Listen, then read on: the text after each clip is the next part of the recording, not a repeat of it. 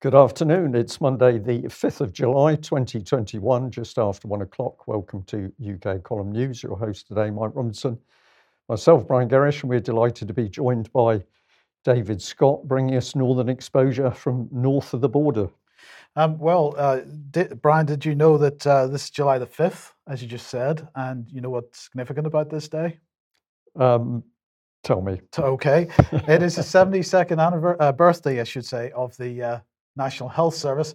And as a result, yesterday, being the 4th of July, was Thank You Day. And I'm sure everybody knew about it. I certainly didn't. But yesterday was Thank You Day. All kinds of things going on all around the country, street parties, all kinds of things. This was one of their graphics. Pass it on, they say. I'm not clear what it was we were supposed to pass on. But anyway, there you go. Clearly drawn by a child for adults, or an adult child for adults. Yes, there was a whole host of graphics for sharing on social media of this style. Let's have a look and see what Boris was saying. This is what he tweeted out. This evening, I had the opportunity to meet and thank some of the fantastic people who have gone above and beyond to support others throughout the pandemic, including NHS workers, volunteers, and charity leaders. So this was all about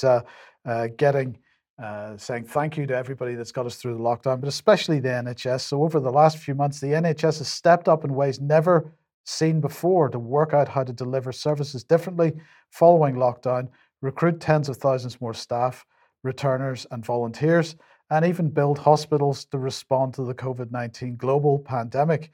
The NHS 72nd anniversary is the ideal opportunity to say thank you to everyone who has helped us over the past 6 months to help respond to this global pandemic, an opportunity to project back that warmth and renewed respect for the NHS to our communities. So that should make us all feel very good. Here is the here's the website of the group that's behind it. It is the Together Coalition. And it is headed up by none other than Brendan Cox, the husband of Joe Cox, former MP. So they've been working with the NHS for this anniversary to focus on and say thank you for this renewed sense of community spirit.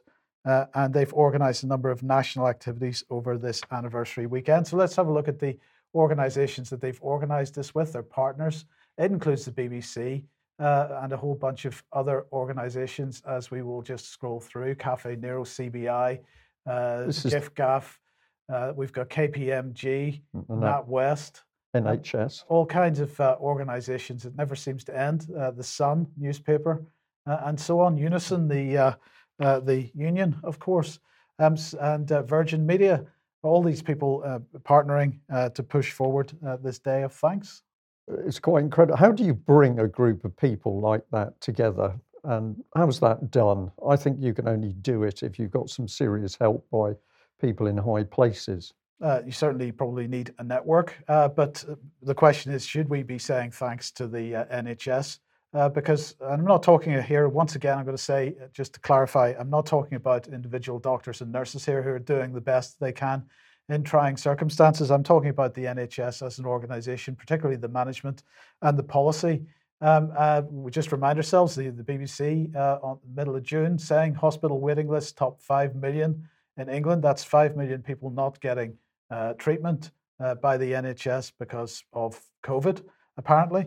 The reorientation. We've got the fact that doctors still hiding behind Zoom screens, according to The Spectator. This is the question: why is the health service not providing the healthcare that people need? But David, in order to celebrate this anniversary, we had a video clip appeared. It's quite high production values, shall we say? Very high production values, and we'll come on to the accuracy of the message later on. But it's quite astounding in what it's trying to do.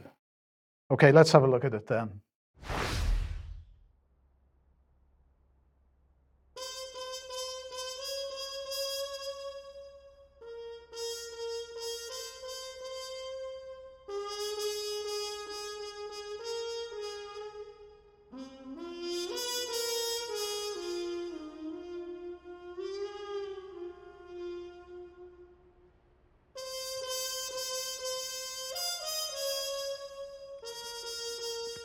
The rhythm of life. Ah, yes. I can picture it now.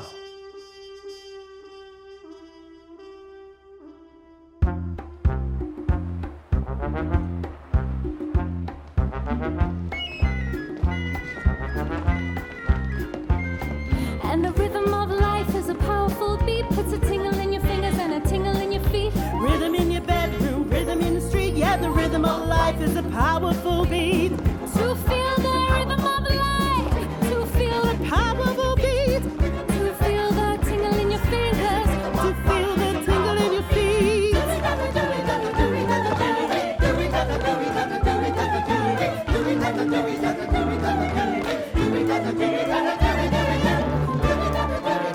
Get that vaccine. I've had mine. I look fantastic. Rhythm of life is a powerful beat. Puts a tingle in your fingers and a tingle in your feet. Rhythm in the bedroom, rhythm in the street. It's the rhythm of life is a powerful beat.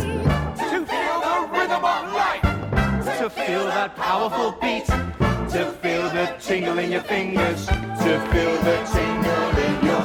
Flip your wings and fly to daddy. Take a dive and swim to daddy. Hit the floor and Crawl to daddy. daddy. We got the rhythm Of life, of life, of life, of life. Yeah, yeah, yeah. Just get a vaccination.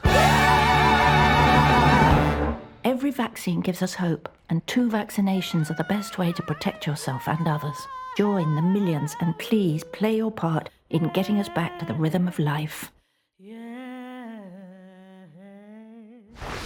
Okay, well, look, before I ask David to get you to comment on this, just want to tell you what the sort of press release that went with that said. It said, set to the toe-tapping tune of The Rhythm of Life, written by Cy Coleman and Dorothy Fields from the 1966 classic musical Sweet Charity, and donated by the Cy Coleman estate. The heartwarming film will celebrate the success of the vaccination program in supporting the easing of restrictions as outlined in the roadmap, conceived and directed by Josie Rourke, the former artistic director of the Donmar Warehouse. The short film, written by Rourke and James Graham, is being released ahead of the NHS's 73rd, it says 73rd birthday. I thought it was 72nd. But anyway, so that's what they're saying. David, just tell us what your thoughts are on it. Well, where do you start? If you thought that coming up with an advertising campaign in the middle of a global pandemic called Pass It On was perhaps the low point of government propaganda, I'm not sure that you would be right.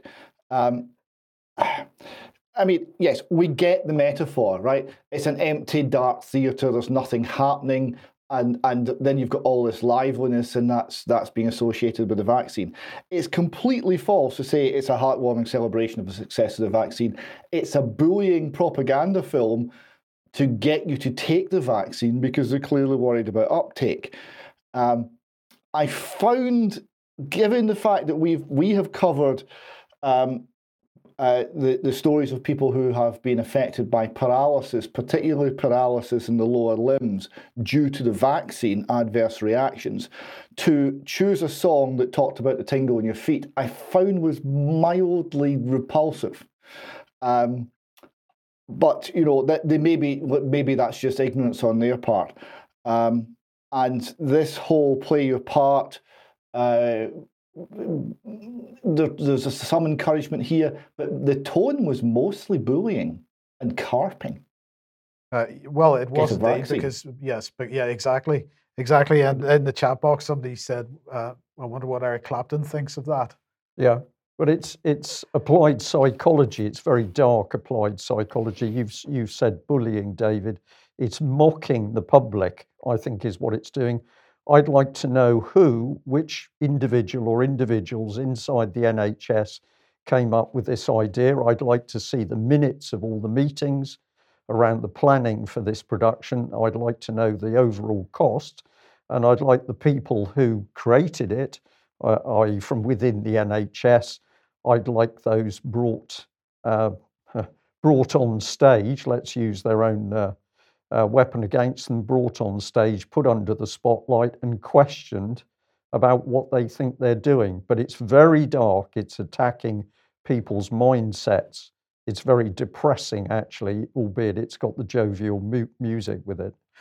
So the question then is, how much does it cost? Well, let's bring Nadim Zahawi, aka Anton LaVey, on screen, because he was extremely humbled every day when he sees how many people are booking and receiving their jabs, joining the millions of adults who have already received theirs. So this is a bit of more applied psychology. If you haven't had it yet, you're feeling left out because millions of others have had theirs, apparently.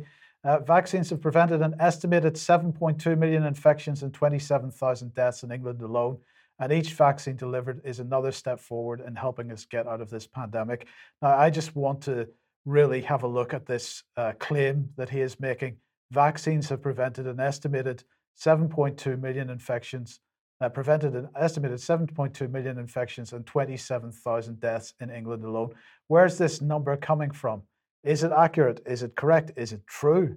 Well, later on today, and it's going to be later on today towards dinner time, we're going to publish this article, Why We Must Question Vaccine Efficacy and Safety Claims. It's another in Ian Davis's series on this. It is a fantastic article. It's still in draft because it has to get a final proofread.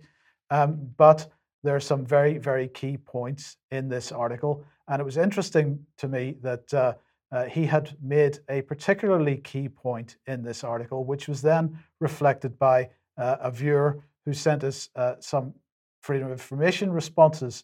And in response to the Freedom of Information responses, she wrote back to Public Health England saying this, and this is a point that Ian makes in his article as well. So this is the thing. It appears that you, that's Public Health England, are calculating your estimates of vaccine effectiveness in England using estimates of vaccine effectiveness in England as a variable. How can you possibly estimate vaccine effectiveness by assuming vaccine effectiveness before you have started? To illustrate my point, this would be like testing the effectiveness of a new raincoat against getting wet with the following reasoning. The raincoat is effective, and we'll call that X. Let's guess its effectiveness at 90%. Then people wearing the raincoat, we'll give that a Y over Z as the formula there. And we'll guess again at 70 over 100 for that. And then finally, what do we do? Therefore, we say raincoat effectiveness is 90 times 70 over 100, which equals 63%. This is what they've done. Can you see the obvious error, she says to Public Health England. You began with a guess at the new raincoat keeping a person dry, and from that deduced that if you just increase the number of people wearing that style of raincoat, more people will stay dry. This is exactly what Public Health England has done. And the article that we're going to publish this afternoon is going to explain this in much more detail. And I strongly recommend that everybody reads it and indeed shares it. And David, I'm interested in what you think about that particular analogy. It's very good. And this is, I mean, it's been consistent since the start of this, that the fear has been driven by fake statistics. And now the vaccines are being driven by fake statistics. These are just invented. This is like the old joke that 98.7% of all government statistics are made up on the spot. You just have to say it with enough confidence and apparent accuracy, and all of a sudden it's a stat. It's not based on anything. It is not based on anything. And there are a couple of other, aside from the analysis from Public Health England about vaccine efficacy, there's a couple of other reports in that article which we're going to show are doing exactly the same kind of thing. Yes. Well, David, you picked out the tingling in that very unpleasant NHS show earlier on. This article was sent to me. I had to do some work on it because the image is not very good, but it's from the newspaper. It's talking about a gentleman who's had Guillain-Barré syndrome, and the inserted box on screen is about the response from the vaccines minister, Nadim Zahawi. Now, I had to do some work on this, so I'll show people in more detail. I had to go to another article, but somebody who's got Guillain-Barré syndrome, the advice coming from the government is that they should seek mental health advice. So is this is a significant illness, and this is being linked to mental illness in some way? Well, we don't actually know. This is so callous. If you remember, a couple of months ago, we reported a gentleman who'd suffered Guillain-Barré syndrome. So this is neurological problems after having the vaccine. He ended up, he couldn't walk. We weren't able to get an update as to how that case had progressed, but the testimony from the gentleman's wife was the testimony that got us banned on YouTube. So when UK Column put out factual personal testimony of people suffering this severe neurological damage as a result of the vaccine, we were banned on YouTube. But what appears to be happening here is when somebody has suffered this effect, the advice coming back is that they should seek mental health advice.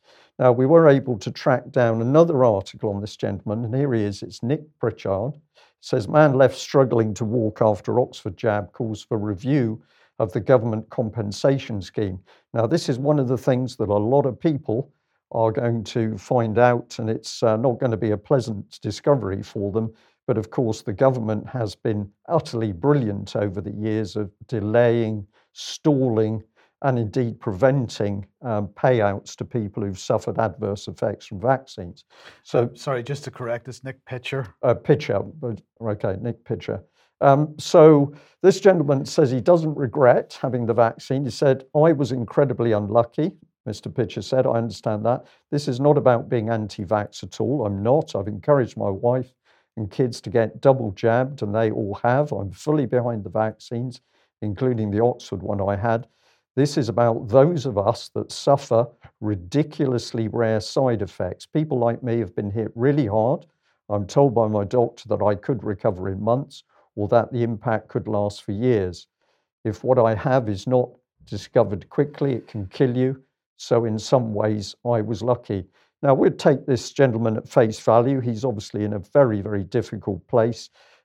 He has been hit very hard, but he says that this is ridiculously rare side effects, and yet all the evidence that's there not being presented to the public is that this is absolutely not the case. So that's not his fault. He's being deceived by organisations like the MHRA. But if we go further into this article, let's have a look at this bit. Mr. Pitcher's local MP, Kit Malthouse, wrote to Vaccine Minister Nadhim Zahawi about his constituent's case. In response, Mr. Zahawi recommended Mr. Pitcher seek mental health advice from his doctor or contact the Samaritans. So this is a gentleman who used to cycle very large distances each day. He was a very fit individual. He's now there, as you see, with problems walking. He's having to use a walking stick. And the advice coming back is that he should seek mental health advice. Was this, I'm speculating here because this is such an incredible story, was this just total incompetence from the government that they didn't understand what they were being asked, or is it a disgraceful, callous fob off saying, don't bother us with your problems, you need a bit of mental health advice? Well, I would suggest, maybe David has got some thoughts on this, I would suggest that Nadhim Zahawi doesn't know. He only repeats what he's briefed. So the question is, has he been told that this is related to mental illness of some kind? I don't know. Have you got any thoughts, David? Well, we're coming actually to this again from across the pond just very shortly. The tendency in the medical profession to call things that either are inconvenient or are not properly understood mental health problems is sadly well documented. But this one, there's no question that what he has is mental health. It's not. It's known. And it's one of the most common vaccine reactions. It's very common with the flu jab. So this is nothing new. So if the government didn't understand what they were being asked here, didn't understand the situation, they really have no excuse for not understanding. Yeah. So a lot of questions to be asked. And if anybody knows more details about that story, can help us out, explain that response, we'd like to know. We'll see if we can work on that ourselves as well. Now, I'd like to put in this email that UK Column received, because this shows that more and more people are doing things themselves. They're not sitting, watching, listening. They're getting out and doing things. And here we've got some comments. So somebody's emailed in saying, "Hi, I've been watching UK Column for some time now. I very much appreciate what you've been doing. This morning on Nextdoor, somebody posted about having an adverse reaction to the jab. I replied citing MHRA figures and saying, did she know it was experimental? So far, my comments haven't been deleted, but what has concerned me is the number of people who are saying that they have had adverse reactions, some really quite awful. I've also had a few positive comments back about what I wrote. There is definitely some kind of awakening, which is good.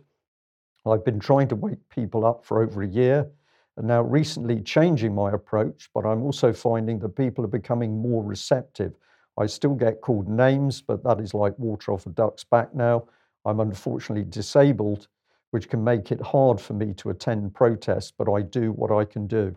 So I thought that was a very, very positive email coming in. People using the data and statistics, partly UK Column providing those, of course, but taking the battle out there to the public and saying they're now getting much more receptive response from the public. So we're going to say, well done. We need hundreds of thousands of more people to take that simple sort of action. So, David, let's move across the pond then to a similar story. And Maddie? Yes, so this is a young girl aged about 12 and her mother speaking to, I think it's a US congressman.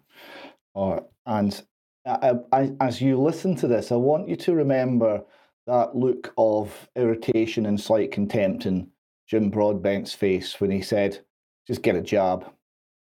And as you watch what this young girl has had to suffer. My name is Stephanie, and this is my daughter, Maddie, and we live in Ohio. On January 20th, Maddie received her second dose of the Pfizer COVID vaccine as a participant in the clinical trial for 12 to 15-year-olds. All three of our kids volunteered and were excited to participate in the trial as a way to help us all return to normal life. My husband works in the medical field, and I have a degree in electrical engineering. We are pro-vaccine and pro-science, which is why we agreed to let Maddie and her two older brothers volunteer for the trial. Before Maddie got her final dose of the vaccine, she was a healthy 12-year-old who got straight A's and had lots of friends. She had a life. She was energetic. She was not like this. Upon receiving the second shot, Maddie immediately felt pain at the injection site. And over the next 24 hours, she developed severe abdominal and chest pain. And the way she described the chest pain, and I quote, "It feels like my heart is being ripped out through my neck."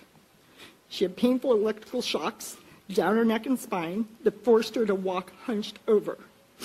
She had extreme pain in her fingers and toes. It actually made them turn white, and they were cold whenever you touched them. She had edema. So my husband immediately took her to the ER as instructed by the vaccine trial nurse administrator, which is what we were instructed to do. Her blood was taken for a renal profile and tested. She was checked for appendicitis, which she did not have, and given an IV with some medicine, then sent home. However, in the discharge papers from the Children's Hospital ER that she went to, the diagnosis stated adverse effect of vaccine initial encounter. This would be the only time that that was written in her medical charts, but it's in there. Over the next 2.5 months, her abdominal, muscle, and nerve pain became unbearable. She had developed additional symptoms that included gastroparesis, nausea and vomiting, erratic blood pressure and heart rate, memory loss. She mixes up words, brain fog, headaches, dizziness, fainting. She fell and hit her head, and then seizures. She developed verbal and motor tics. She had loss of feeling from the waist down and muscle weakness. drastic changes in her vision, urinary retention and loss of bladder control, severely irregular and heavy menstrual cycles, and eventually she had to have an NG tube put in to get nutrition. So, because they couldn't figure it out, one physician labeled her as having functional neurologic disorder, saying it was due to anxiety. This concerned us, and we didn't agree with it because she doesn't have the anxiety. Look at her. I mean, what 13-year-old can sit here calmly, okay, if they have anxiety or mental issues? At one point, they even tried to admit her to a mental hospital. What I want to ask, Maddie volunteered for the Pfizer trial. Why? Why aren't they researching her to figure out why this happened?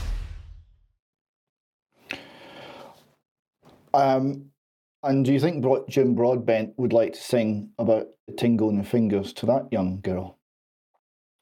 Why indeed has this family had to fight and seek support through all of the unconventional and off-grid support groups that are springing up spontaneously?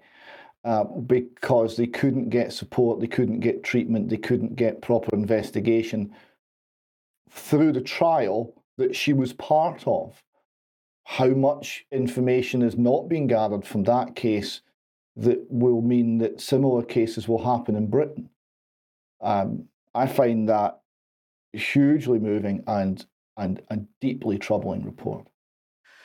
David, there was one thing that I just wanted to get your thoughts on, because at the very beginning of that statement, the mother said, they described her qualifications and the husband's qualifications, and she said, "We are pro-vaccine, we are pro-science." And I actually found that, A, the fact that she felt she had to make that statement, but also B, the implications of it, because this comes back to this whole issue of trust, which is something which is the government is trying to convince us that we've all got to have. We've got to have trust in science. We've got to have trust in the media. We're not allowed to ask questions if we have trust, because we don't need to ask questions. The trust covers everything, every eventuality. And the fact that she felt the need to say that means that we are not already in we know this anyway, but just to restate it, we are in a position where questions cannot be asked without allegations of being a science denier or a vaccine denier thrown at you. The questions need to be asked. We need to get to the truth. This is exactly right. It's not science, it's scientism. It's becoming a religion. And as anyone who follows the what is termed the anti-vax movement, but in fact the movement that's campaigning for realism and accuracy and clarity of reporting on all of the issues with vaccines and a genuine look at the harm that's being done. Almost to a man and woman, these people were formerly extremely pro-vaccine, because the reason that they've adopted the position that they have is because they or their children have been harmed. These are not people who were somehow Luddite. These are people who were following the official advice and have had to deal with the consequences. Yes. Yeah. I just wanted to add that several people have in our chat box have said, how could a mother, how could parents make that sort of decision? Well, you've partly explained that, David, but of course the other thing is that we are faced with this massive propaganda campaign against people, literally mesmerizing them so that they can't think. So it's not as if people are just using their own common sense and cognitive abilities to make a decision. They are being twisted into different ways of thinking by some very sophisticated techniques through the mainstream media. And I think we've got to show some compassion as we understand that, and also add that, and I did report it after the event, but at the big London demonstration, amongst the people protesting about lockdown and vaccine adverse reactions, there were many people in that demonstration crowd who had been vaccinated, certainly the first time. They had then started to research what was really going on, and they were very frightened individuals. And I think it's beholden on the rest of us who are understanding more of what this agenda is to show some compassion and understanding, because people who've had the vaccine are going to be in a very, very dark mental place, and it's going to be up to the people who are awake to help them get through that. So I'm just going to throw that in. I think it's a particularly pertinent way of looking at how we get on with our fellow men and women. Okay, David, and let's move on to this, which is from Yeah, go ahead. Yeah, this is an extract from the Office of National Statistics for England and Wales, the monthly analysis of all-cause mortality, and we see here in England code U129, COVID-19 vaccines causing adverse reactions, adverse effects in therapeutic use. 3 deaths have been recorded. Now, that does confirm that now in the official statistics, they recognise the vaccines are causing deaths. Very small number. A surprisingly small number, actually, because in Scotland, which has got around about 1/10 the population, and a very similar vaccination rate to England, we've had 3 deaths also linked to the COVID vaccine. That's quite a coincidence. In the official, it is a coincidence. In the official statistics, the National Records of Scotland also record 3 people having died due to coronavirus adverse effects. So if the rate was the same in England and Scotland, then you would expect the English figures to be around 30, not 3. So that's puzzling. And of course, against that, you've got to remember the passive reporting into the yellow card system, which only captures a fraction of it. The MHRA estimate around about 10% of serious reactions are caught, but they're showing 1,403 fatalities as recorded in our website, which reproduces their data. Yes, but David, you've got to. I mean, there's no correlation there, is there? No proven correlation.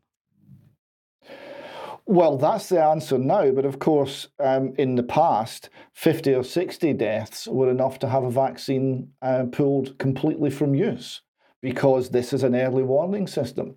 This is to show where there's a problem. So we know that the vaccine is killing people. We've no idea how prevalent it really is. We know there's enormous numbers of reactions, and still. The government advertising is all singing and dancing and get a vaccine, and there's not any consideration, there's not any discussion of the risks.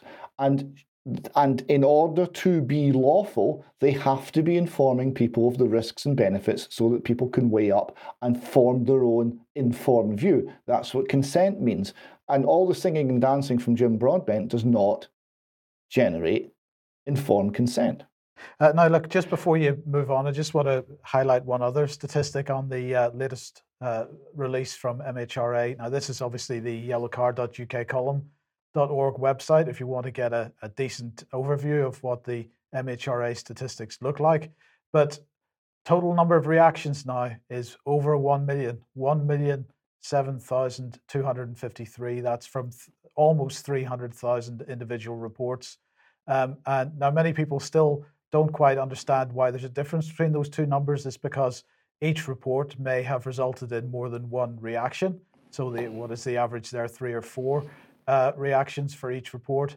But of course, there's no way, from the way that the MHRA produces these statistics, there's no way for us or for anybody else to correlate reactions with reports. So there are patterns in there that we will never get access to for as long as the MHRA continues to report this data in the way that they are.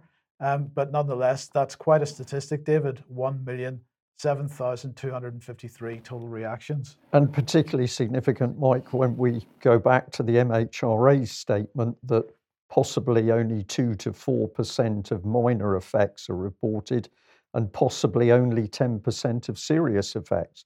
So multiply the serious effects by 10, and we could be dealing with a real level. But of course, the MHRA is not doing its job by investigating these figures. There's no study reports released by the MHRA. There's just these press announcements making claims. Well, don't worry. Later on in the programme, we'll be discussing the MHRA a little bit more because they've produced a new business plan, and we'll have a look at that in a second. But David, back to you.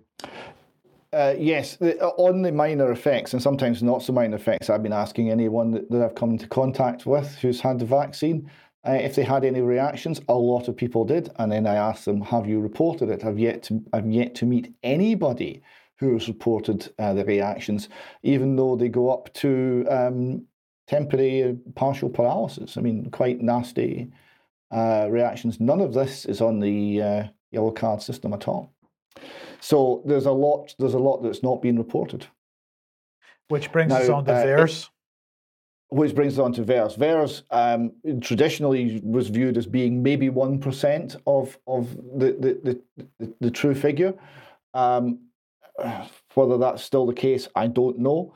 But here we've got the current figures through to June 25, 6,985 deaths, 23,000 hospitalizations, 54,000 cases requiring urgent care, 2,000 cases of Bell's palsy.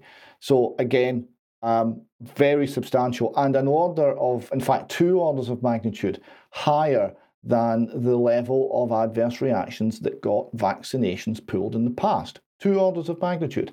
And yet the narrative is there's nothing to see here, move along. And then we look at Europe. And then on to Europe. Eudura Vigilance is the website. This is actually produced by an independent organisation because they don't collate all of the COVID vaccine stats in one place. You've got to go and search for each individual vaccine and add them up. But we're talking across the EU, 12,184 dead, 1,196,190 injuries. So very substantial. And from Health Impact News here, we have a note that of those 1.1 million injuries, 604,744 were serious. Serious being defined as it results in death or life-threatening or requires inpatient hospitalisation or results in another medically important condition or prolonged hospitalisation or persistent and significant disability or incapacity or as a congenital or birth defect. So that is, serious is serious, and that's more than half. That's 604,000. I mean, that for a start would suggest a lot of the minor reactions are not being recorded. And that is a level of harm that is absolutely breathtaking. Yes, but don't worry. We've got the World Economic Forum here to tell us how to overcome our vaccine hesitancy. The World Economic Forum come to the rescue. No medical qualifications required here. Economic qualifications are apparently all you need. And they've got 3 tactics to overcome vaccine hesitancy. Don't you love the way it's described as vaccine hesitancy? You never decide not to have the vaccine. No, you're just hesitant. I mean, you're going to get it, but you're just hesitant. It's just a delay. It's just a temporary blip upon your road to Jim Broadbent dancing style vaccine happiness. So their three tactics are think, feel, do. There's a few beauties in here. When they're talking about thinking, they're talking about multimedia communication. They're talking about local medical, religious, business, and political leaders who are going to educate us. They also talk about the need for common folks to teach your family, friends, and colleagues, and to build conviction. And they're talking about creating FOMO, that's fear of missing out. So they're trying to get you to fear that you're going to miss out on the vaccine. Now, this is, of course, contrary to informed consent. This is all unlawful. Every line on this is unlawful. And then so talking about behavioural changes, incentivization, that's also unlawful, it's not informed consent. and the government and business have been encouraged to make it easy. But the incentivization, we'll get to how that might look a little later in the programme. Okay, so what's the latest then, David, on the question of whether you're entitled to retain your job in the event you refuse a vaccine? Well, there seems to be at least some debate over this. And in America, which we'll see now a little extract courtesy of the BBC, people are losing their jobs. This goes to a hospital who have sacked over 150 of their hero, hardworking staff for refusing to take the vaccine. So you either comply with enforced medical intervention against your will, or you have to seek employment elsewhere. That's where we've got to.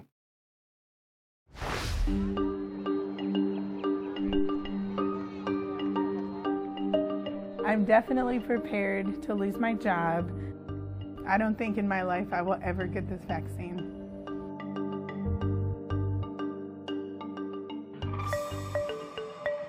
There's all this misinformation out there, and it has the potential to undermine the vaccine.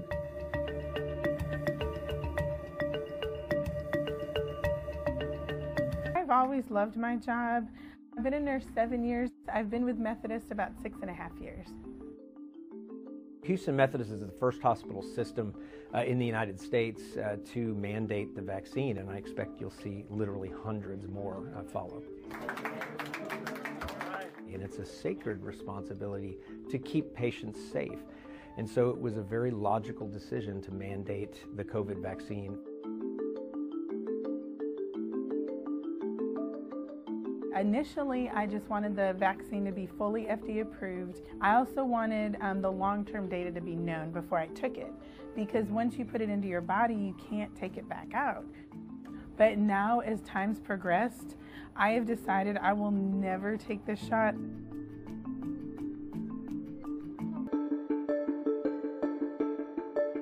There's this, in some ways, overemphasis on personal liberties, and you know, I think personal liberties are really quite important, but I think personal liberties need to be in balance with not putting other people at risk.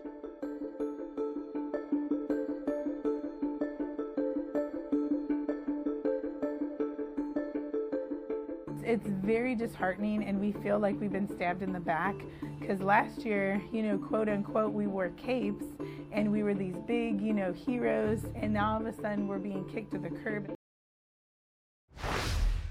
Yeah. And that's, kicked to the curb is a fair comment.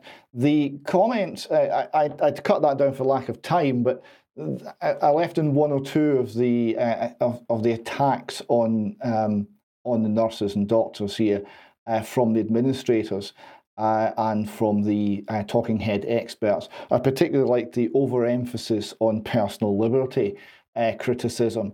It reminded me so much of Nazi sloganeering in the 1930s. This is exactly what they were saying, that it's not the individual, it's the group that counts, and you must sacrifice for the greater good. This is the common good, not the individual good. I think that was how they phrased it. I found that quite disturbing. And here you have 150 people who've already been dismissed from their jobs and who are out in the street campaigning and rallying against this and getting support from the public, but not the slightest hint that the hospital administrators will move unless, of course, the courts force them to. Yes. Now, David, moving back to Scotland then, I think you've got a little bit of video here showing the progression of the weekly cause of death in Scotland from 2019.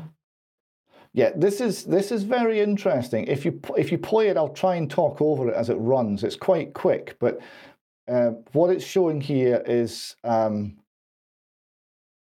let's see, so there comes COVID, so it immediately becomes the #1 cause of death. Very quickly, and then very quickly subsides again. Goes through the summer of 2020. Basically, it doesn't exist. Despite all the fear-mongering and close downs and lockdowns, it didn't exist. Then we get to the autumn, it comes up.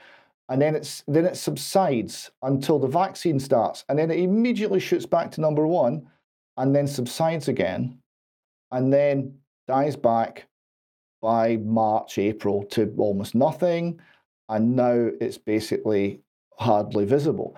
And that, but yet the fear mongering and panic statements from officials and from politicians continues unabated. I thought that was a very good little graphic that gave an indication of just what has actually gone on, when it has mattered and when it's been significant and when it has not, because this is not discernible from the mainstream media. The mainstream media have a ground beat of panic and fear the whole time. Indeed, they do. Now, let's move on to the question of the division between people, because obviously there's a lot of propaganda, let's call it, in the press at the moment to make people fearful of each other, make the vaccinated fearful of the unvaccinated, and the unvaccinated fearful of the vaccinated.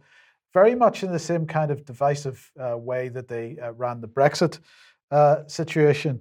But let's just have a look at this one from CNN Health. Unvaccinated people are variant factories, infectious disease expert says. So let's have a look and see what he does say.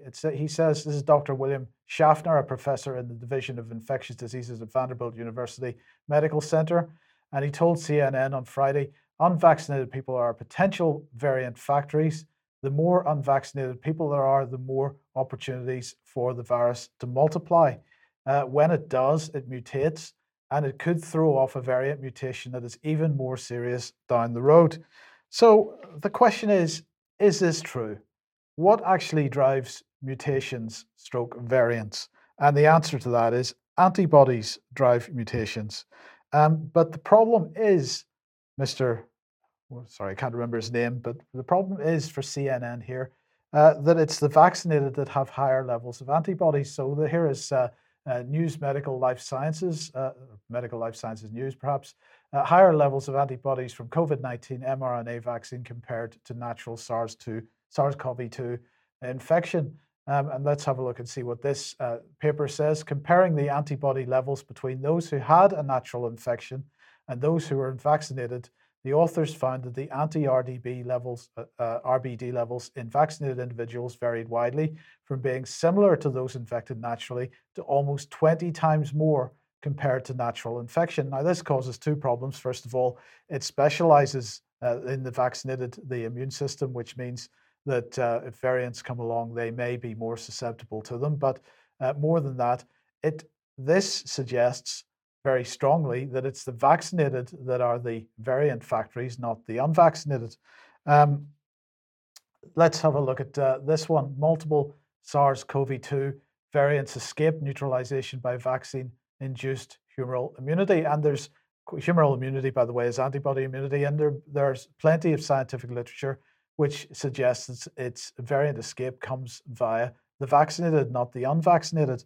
Then we've got this video, which I suggest people have a look at and watch carefully. This is the Rockefeller University and COVID-19 virtual discussions with genuine experts is how they bill it. And if you search on YouTube for SARS-CoV-2 vaccines and variants, it's Richard P. Lifton is the interviewer, and Paul Bieniash is the professor talking about this. And he was talking about taking antibodies from a vaccinated person, putting them in a Petri dish, and being able to generate all the variants that we've already seen, plus a number of variants that haven't been seen yet in the wild. So really, this headline is not real. It is fake. And we probably should remove the "un" from the word unvaccinated and remove infectious disease expert says, because of course no infectious disease expert has said this on CNN at least. And the headline should probably be vaccinated people are variant factories. But the key point here is that if we look at what's going on, the variants, if we look at the Delta variant at the moment, which is becoming much more prevalent, but it is resulting in much fewer hospitalizations. And David, the problem is that in the mainstream press, we're seeing a story that the reason that there are much fewer hospitalizations from the Delta variant is because the link between infection and hospitalization has been broken by the vaccines. But unfortunately, at this point, if we look at the cases, the line for the graph for cases and case numbers, we see that this year there has been exactly the same fall off in cases come April, May time as we saw last year. And so the question is, if vaccination was the result of, is the cause of the reduction in case numbers in 2021, what caused the reduction in case numbers in 2020? That's an excellent question. And of course, we know, because they've told us, that most of the models they're using to model and decide and predict how many lives they're saving or costing and decide what to do don't actually include seasonality in the model makeup, which is incredible for a seasonal respiratory illness. It just makes no sense whatsoever. Unless you've got a prior narrative you want to present. Yeah, I couldn't possibly suggest that. Unless the truth is not what you're after. Yeah. Yes. Yeah. We just add that UK Column's been able to speak to two leading world experts recently, Anne-Marie Yim and Dr. Harvey Seligman, and they've been telling us exactly what Mike's just put across in that segment, that the real danger for the variants is originating from vaccinated people. But this type of opinion in the scientific community is being heavily and pretty viciously suppressed at the moment. Yes. Now, if you like what the UK Column does and you would like to support us, then please head over to ukcolumn.org/community, and there are options for you to join us there. That would be very much appreciated. And also do share our material on the various platforms as that progresses. Now, many of our audience have been telling us about an article which appeared in the Times on Saturday, which we're just going to bring up on screen. This was the banner headline and the opening picture. And there was a modest length article talking about the UK Column and other matters. We're going to say today that we're actually taking legal advice. We may comment on this in the future. But at the moment, we don't want to prejudice any possible future legal action. So we're going to limit our comment today, but we are going to say thank you very much to everybody that flagged up the article. And we've certainly taken note of your comments with respect to that Times article. Well, that was on Saturday, but today the BBC has published this. Mariana Spring, there she is, has been very busy.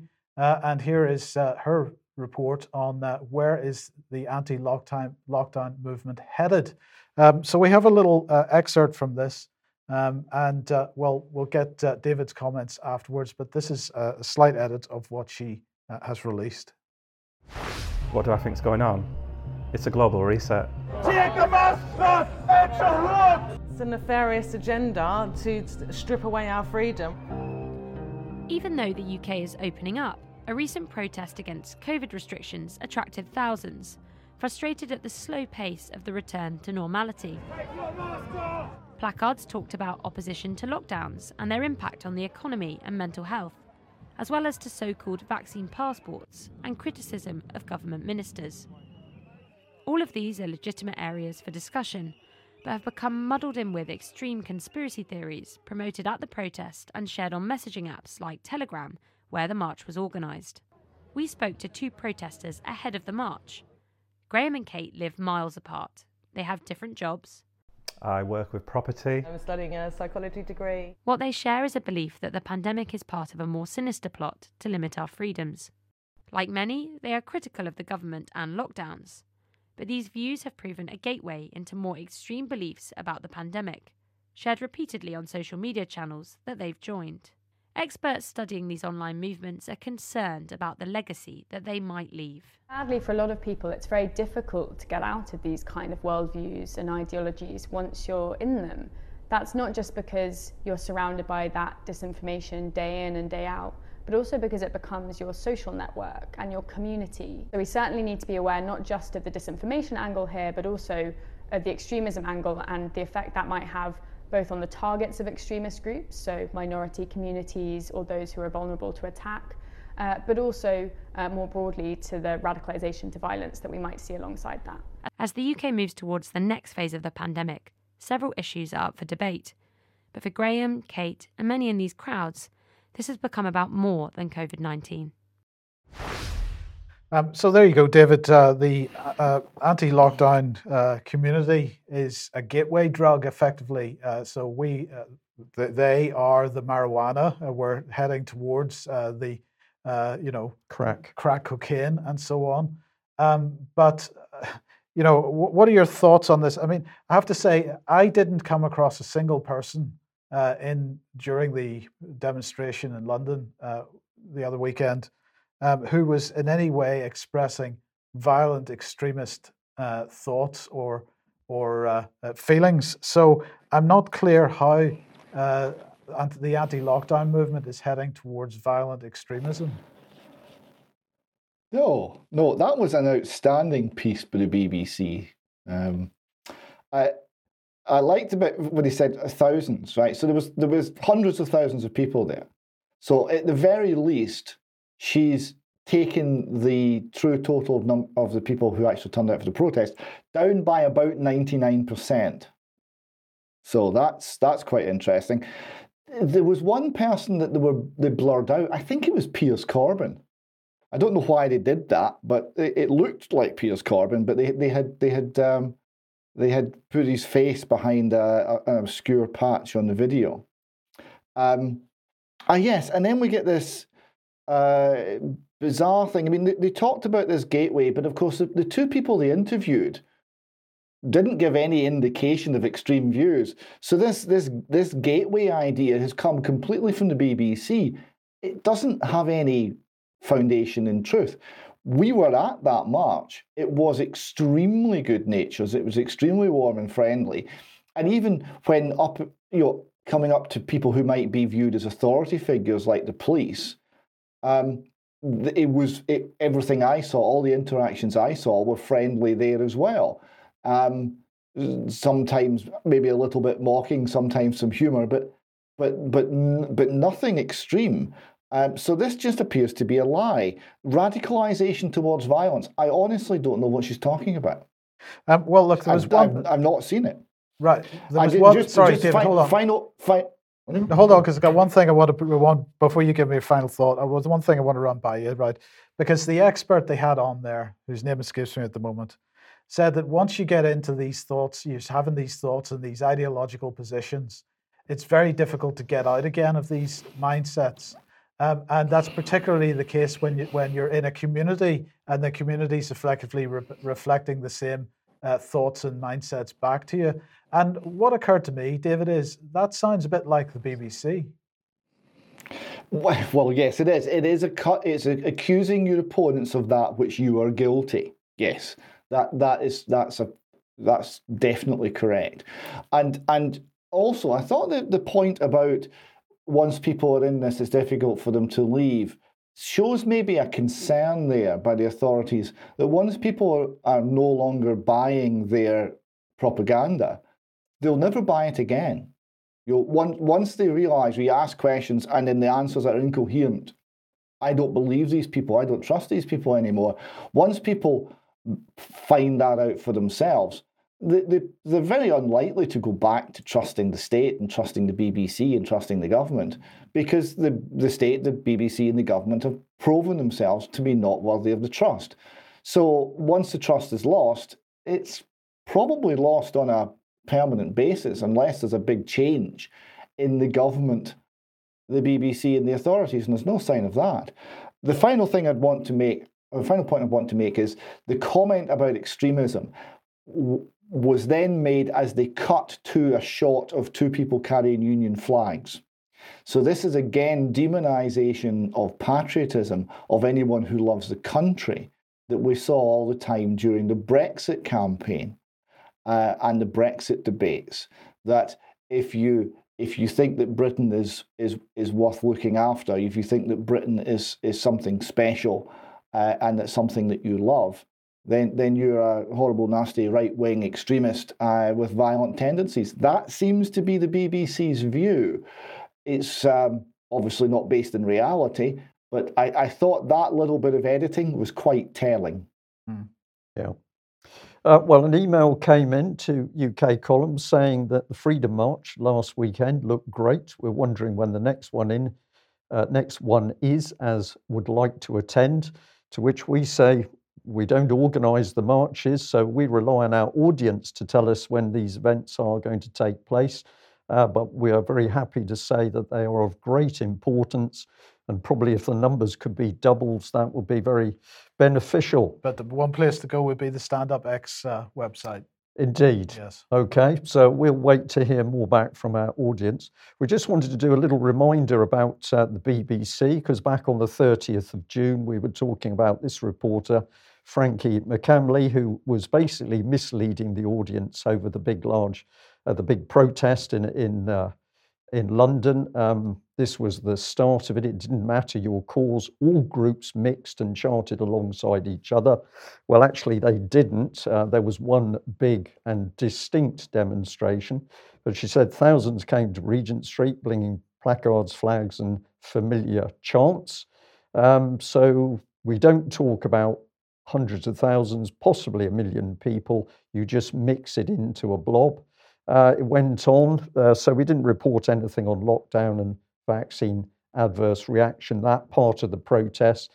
But what she did report big was Extinction Rebellion, and that's obviously a smear. And of course, Extinction Rebellion led to talk about raids, police confiscation of bamboo structures, and members arrested. So the peaceful lockdown protesters and those protesting about vaccine adverse reactions, they were ignored. Meanwhile, Extinction Rebellion was puffed up. So we did a summary, so saying there was no credible reporting of the concerns of 500,000, maybe it was 1 million, families warning of the loss of liberty and lockdown and the dangers of vaccine adverse reactions. BBC didn't report that. Failure to show any images of the vaccine adverse reaction banners and leaflets. Interesting, that's just popped up, Mike, in what you've just shown us. Could the BBC be getting a little bit windy? I think they are. And then basically those peaceful families were all smeared by the BBC with the violent extremism of Extinction Rebellion. Now, we receive a lot of interesting emails. I've had to do a lot of editing of this one in order to protect the person. But they're describing a small protest that started at the BBC and was comprised of Extinction Rebellion, the Communist Party, Free Palestine, and a few other groups. There were about 2,000 to 3,000 protesters that marched from the BBC to Parliament Square. They were very separate from the Freedom anti-lockdown protest. The pictures that appeared on the BBC were taken at this protest. You can see the BBC in the background, and the reporter would have known this. It's a clear and deliberate misrepresentation of the truth. This confirms exactly what you were saying on the UK Column News, and that was the report that I've just shown our viewers today. The Freedom protest arrived at Parliament Square at about 20 to 30 minutes after the smaller protests and swallowed it up.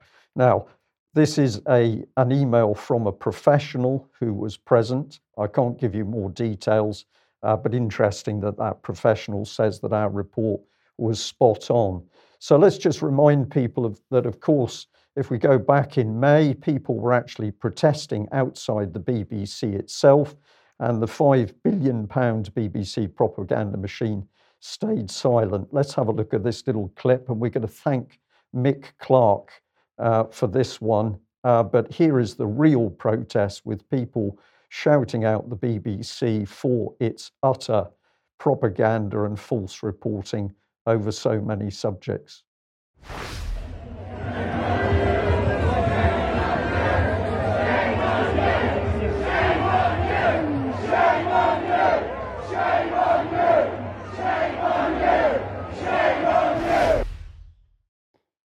So there we have it. When it comes down to it, people will get in front of the BBC and their faces calling them out. But of course, the BBC's response was silent. I'll just bring up this tweet that was sent to us because I liked it so much. Bob's Monkey said the BBC is like the PCR test. They take a false truth and amplify it over 45 cycles to the point no one questions it. So that's pretty good. And I'll also bring up this one. Now, quite often we get people saying, why do we not report things? And we often go back and say, because we haven't got the information. So somebody's saying there's a great group of people reporting outside BBC Manchester. They've been there for some time.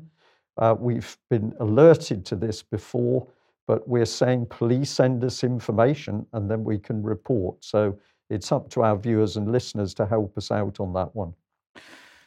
Okay, David, back to Scotland, and this is the Telegraph with an exclusive. Children being given vaccine as councils go rogue. Yes, this is actually England. Oh, is it? Oh, it's sorry. This is England. So 16, 17-year-olds who are not eligible for the COVID vaccine, unless they're classified as vulnerable, have been roped into a mass vaccination programme in the English Midlands. So this is Rochdale Borough Council invited anyone aged 16 and over to have a first dose of the Pfizer jab without the need for an appointment. Another drive-through clinic for teenagers is due to take place in the town on Saturday. The spokesman said, our borough is one of the areas of the country worst affected by coronavirus. And our infection rate is now approaching that seen in Bolton a few weeks ago. Amongst our younger age group, the rate is almost 1,000 cases per 100,000 people. Many 16 and 17-year-olds with underlying health conditions have already been vaccinated, but many other younger adults who are at risk for different reasons are falling outside the national protocol. I actually have no idea what different reasons means in this context. It continues, on that basis, and to avoid any vaccine wastage. Does this mean it's because they've got vaccines that are about to be out of date? Yeah. Is that why we're doing this?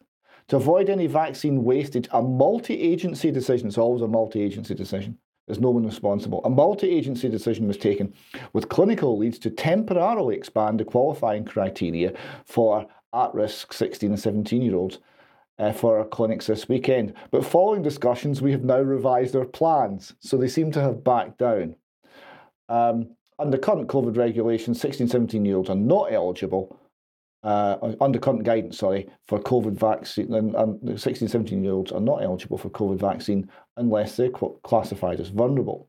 Yet in a leaflet seen by the Telegraph, Rochdale Borough Council invited thousands of under-18s to come forward for the first Pfizer jab. It said, quote, if you are age 16 or over and have not got an existing appointment, please drop in to one of the extra vaccine clinics, end quote. A decision on whether COVID vaccines should be offered to youngsters is due in the coming weeks, although the Joint Council on Vaccine and Immunisation is understood to want more time to study data from the US on possible side effects. Do you think Maddie will be one of the possible side effects that they will be studying? Well, possibly, but so is this council breaking the law? Well, they're certainly breaking the guidance. Who knows what the law is anymore, Mike? It's become completely unknowable. They're breaking guidance, and guidance is now the equivalent of law for these people. So, yes, and if they harm any of these 16, 17-year-olds, then I would have thought that they would have been perhaps under, shall we say, very great legal stress because they have done so not following the government guidelines and in advance of the consideration as to whether the vaccine is safe for that cohort. Yes. Okay, look, we're going to jump forward a little bit, David, to Dr. Sam White. Yes, thanks to a lot of people who sent this through. This is a whistleblowing GP, and there's a letter from his legal firm to Sir Sam Stevens, Chief Executive Officer of NHS England. I've got a few short extracts here. The letter's on the web, it's 22 pages long and is magnificent and is well worth a read. So the lawyer writes, I'm instructed by Dr. Sam White, a GP.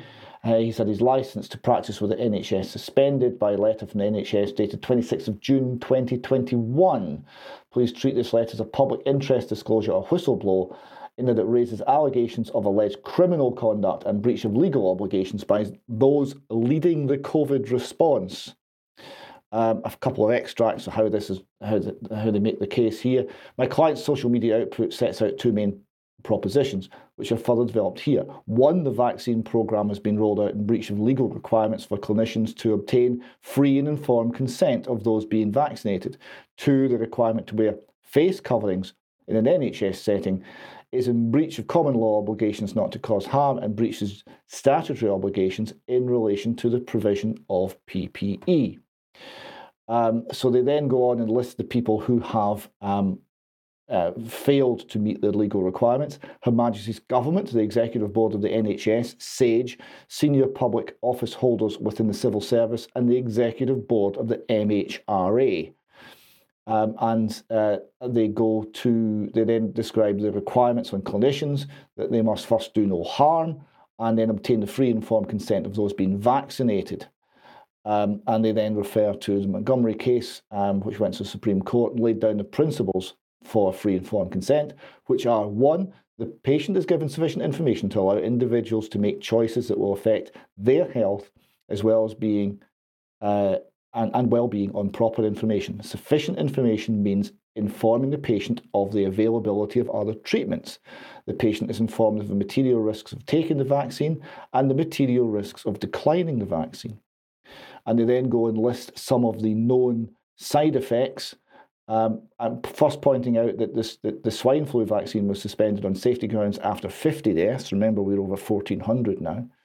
And it lists the risks from vaccination known to date as death. At the time of writing, it was over 1,300.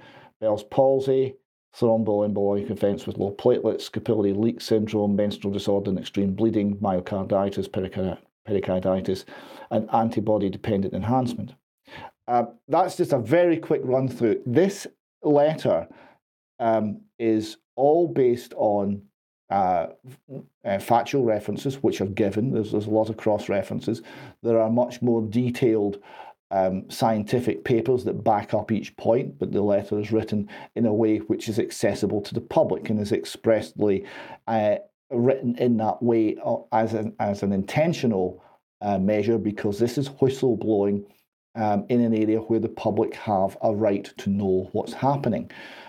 It's an excellent letter, and I would encourage everyone to seek it out.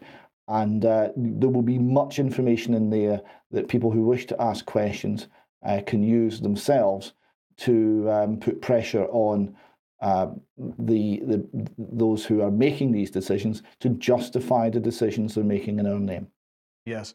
And then just let's quickly move on to the MHRA. Back in May, we highlighted this tweet from Lord Bethell. The MHRA has done a fantastic job in the pandemic. The Yellow Card scheme is exemplary patient engagement, he said. We're building on success by doubling down on this approach to public involvement. Please send in your thoughts. And they ran a bit of a consultation, and they came up with their patient involvement strategy. So they were going to be focused around patient and public involvement, responsiveness, and they were going to change their internal culture, and the internal culture was going to change so that it involved the public, or engagement with the public.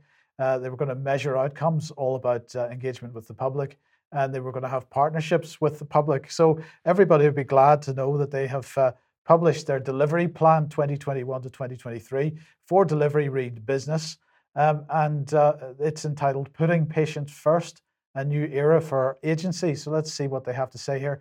At the core of the plan is how the MHRA will draw together its scientific and regulatory expertise to help facilitate the UK life sciences sector and health service. That, in that first sentence, is all you need to know.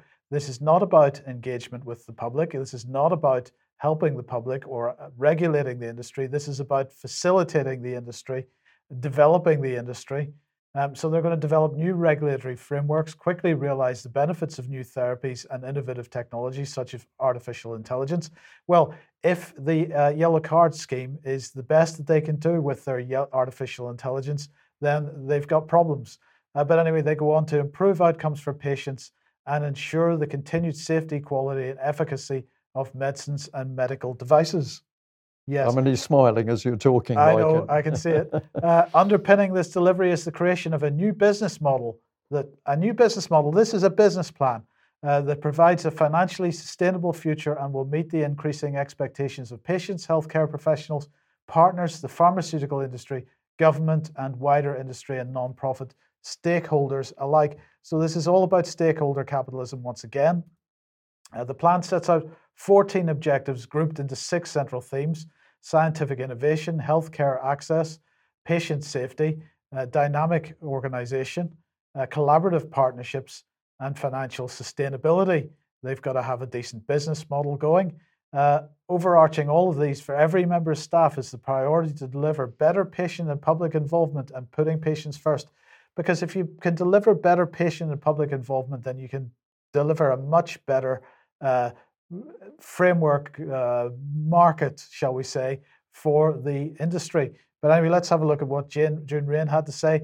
Our response to the COVID-19 pandemic is proof positive that we can rise to challenges with fresh thinking and innovative approaches, fulfilling our responsibilities to patients first and foremost, as outlined in the Independent Medicines and Medical Devices Safety Review, and opening up the many opportunities now that the UK has left the EU, with real benefit to the brilliant UK life sciences industry and to healthcare. So, David, I don't know what your thoughts are there very briefly because we're already over time, but that looks to me like a business plan.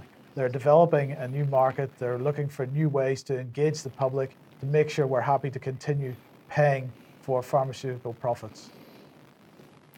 The woman who was named after the long-range weather forecast is clearly out there to be a cheerleader, an enabler for an industry.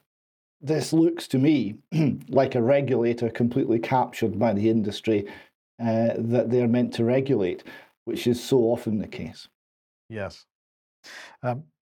Well, I've got a little segment here on, Her Majesty the Queen. Are we going on? Or are we well, I think we should, Mike, because the end of it is we've got a little bit of an ad for a very good lady. So I'll do this very quickly. Right. But let's just bring this in. So I decided to go for the BBC because it was in front of me at the time. But here was Her Majesty the Queen awarding the George Cross to the NHS, praising all the staff.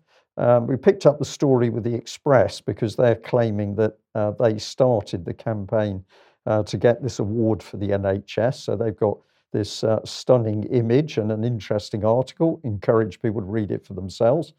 So what did Elizabeth have to say? She said, "It was a great pleasure on behalf of a grateful nation that I award the George Cross to the National Health Services of the United Kingdom. It recognises all the NHS staff, past and present, across all disciplines and all 4 nations. Over more than 7 decades, and especially in recent times, you've supported the people of our country with courage, compassion and dedication, demonstrating the highest standards of public service. You have our enduring thanks and heartfelt appreciation."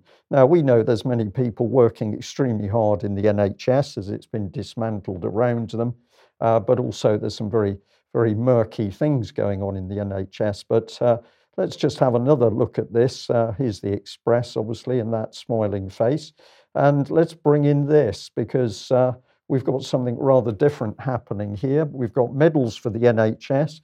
But if you're a lady like Debbie Hicks, who was actually filming the empty hospital in Gloucestershire, you're facing court on Monday, the 12th of July. So interesting that the mainstream media is bigging up the good work of the NHS when people who took the trouble to film what was happening are saying, hang on a minute, because many of those hospitals or hospital capacity was empty. So we'd like to say, if you are free on Monday, the 12th of July, and you can be near Cirencester or you can be in Cirencester, would you look to give Debbie Hicks some support? And we're going to say, really be there for this brave lady, peaceful, present, be persistent, and be respectful in putting the supportive arguments across. The politer you are, the more powerful you will be. But we think this lady deserves some support for what she did to expose that the truth was not being told about what was happening inside the NHS. So, any thoughts, David, just briefly before we go? Well, it's just, where was the crime? How can she be in court when she didn't do anything? it's another example of the breakdown. Why was there nearly 1 million people, or around about 1 million people, in the streets of London? It's because they saw their country being demolished, and they were saying, no, we don't consent to this. We don't want this. This is not the nation we want to build. We don't lock people up for telling the truth, or we used to not. Right? That's not who we are as a people, and that's the type of state that's being imposed upon us. Yeah. She's in trouble because she's challenged the agenda of the British state, which can lie, deceive people, twist the truth, start the wars overseas. But if you challenge that, you're going to be in trouble. So what we've got to do is stand up and support this lady. Let's end on a positive note. We'd like to thank the individuals inside the BBC that have been kind enough to let us know there's been some high-level meetings over the last few days in order to discuss the fact that even the BBC's top management team is now recognising they're not exactly popular amongst the British public. Now, we haven't got details of what happened inside those meetings, but it was kind of individuals inside the BBC to let us know they took place. Yeah, sorry, David, you're waving your hand, but we are massively over time. A final snippet of information from the BBC. One of the gentlemen I was talking to at the march last Saturday had spent 3 days outside the BBC protesting. And not only did he get on very well with the security guards who came out to see him and were actually quite interested and mostly agreed with what he had to say, but the BBC employees, as they left the building, right, would give him furtive thumbs up signs, such that they couldn't be caught on CCTV, but they were still giving him encouragement. So the desperate beast that is the BBC is one thing, but the people inside the building are quite another. Yes. Yeah. Okay, we'll be back in a few minutes for a little bit of extra. Yeah. Thank you for joining us. See you then. Okay. Bye-bye.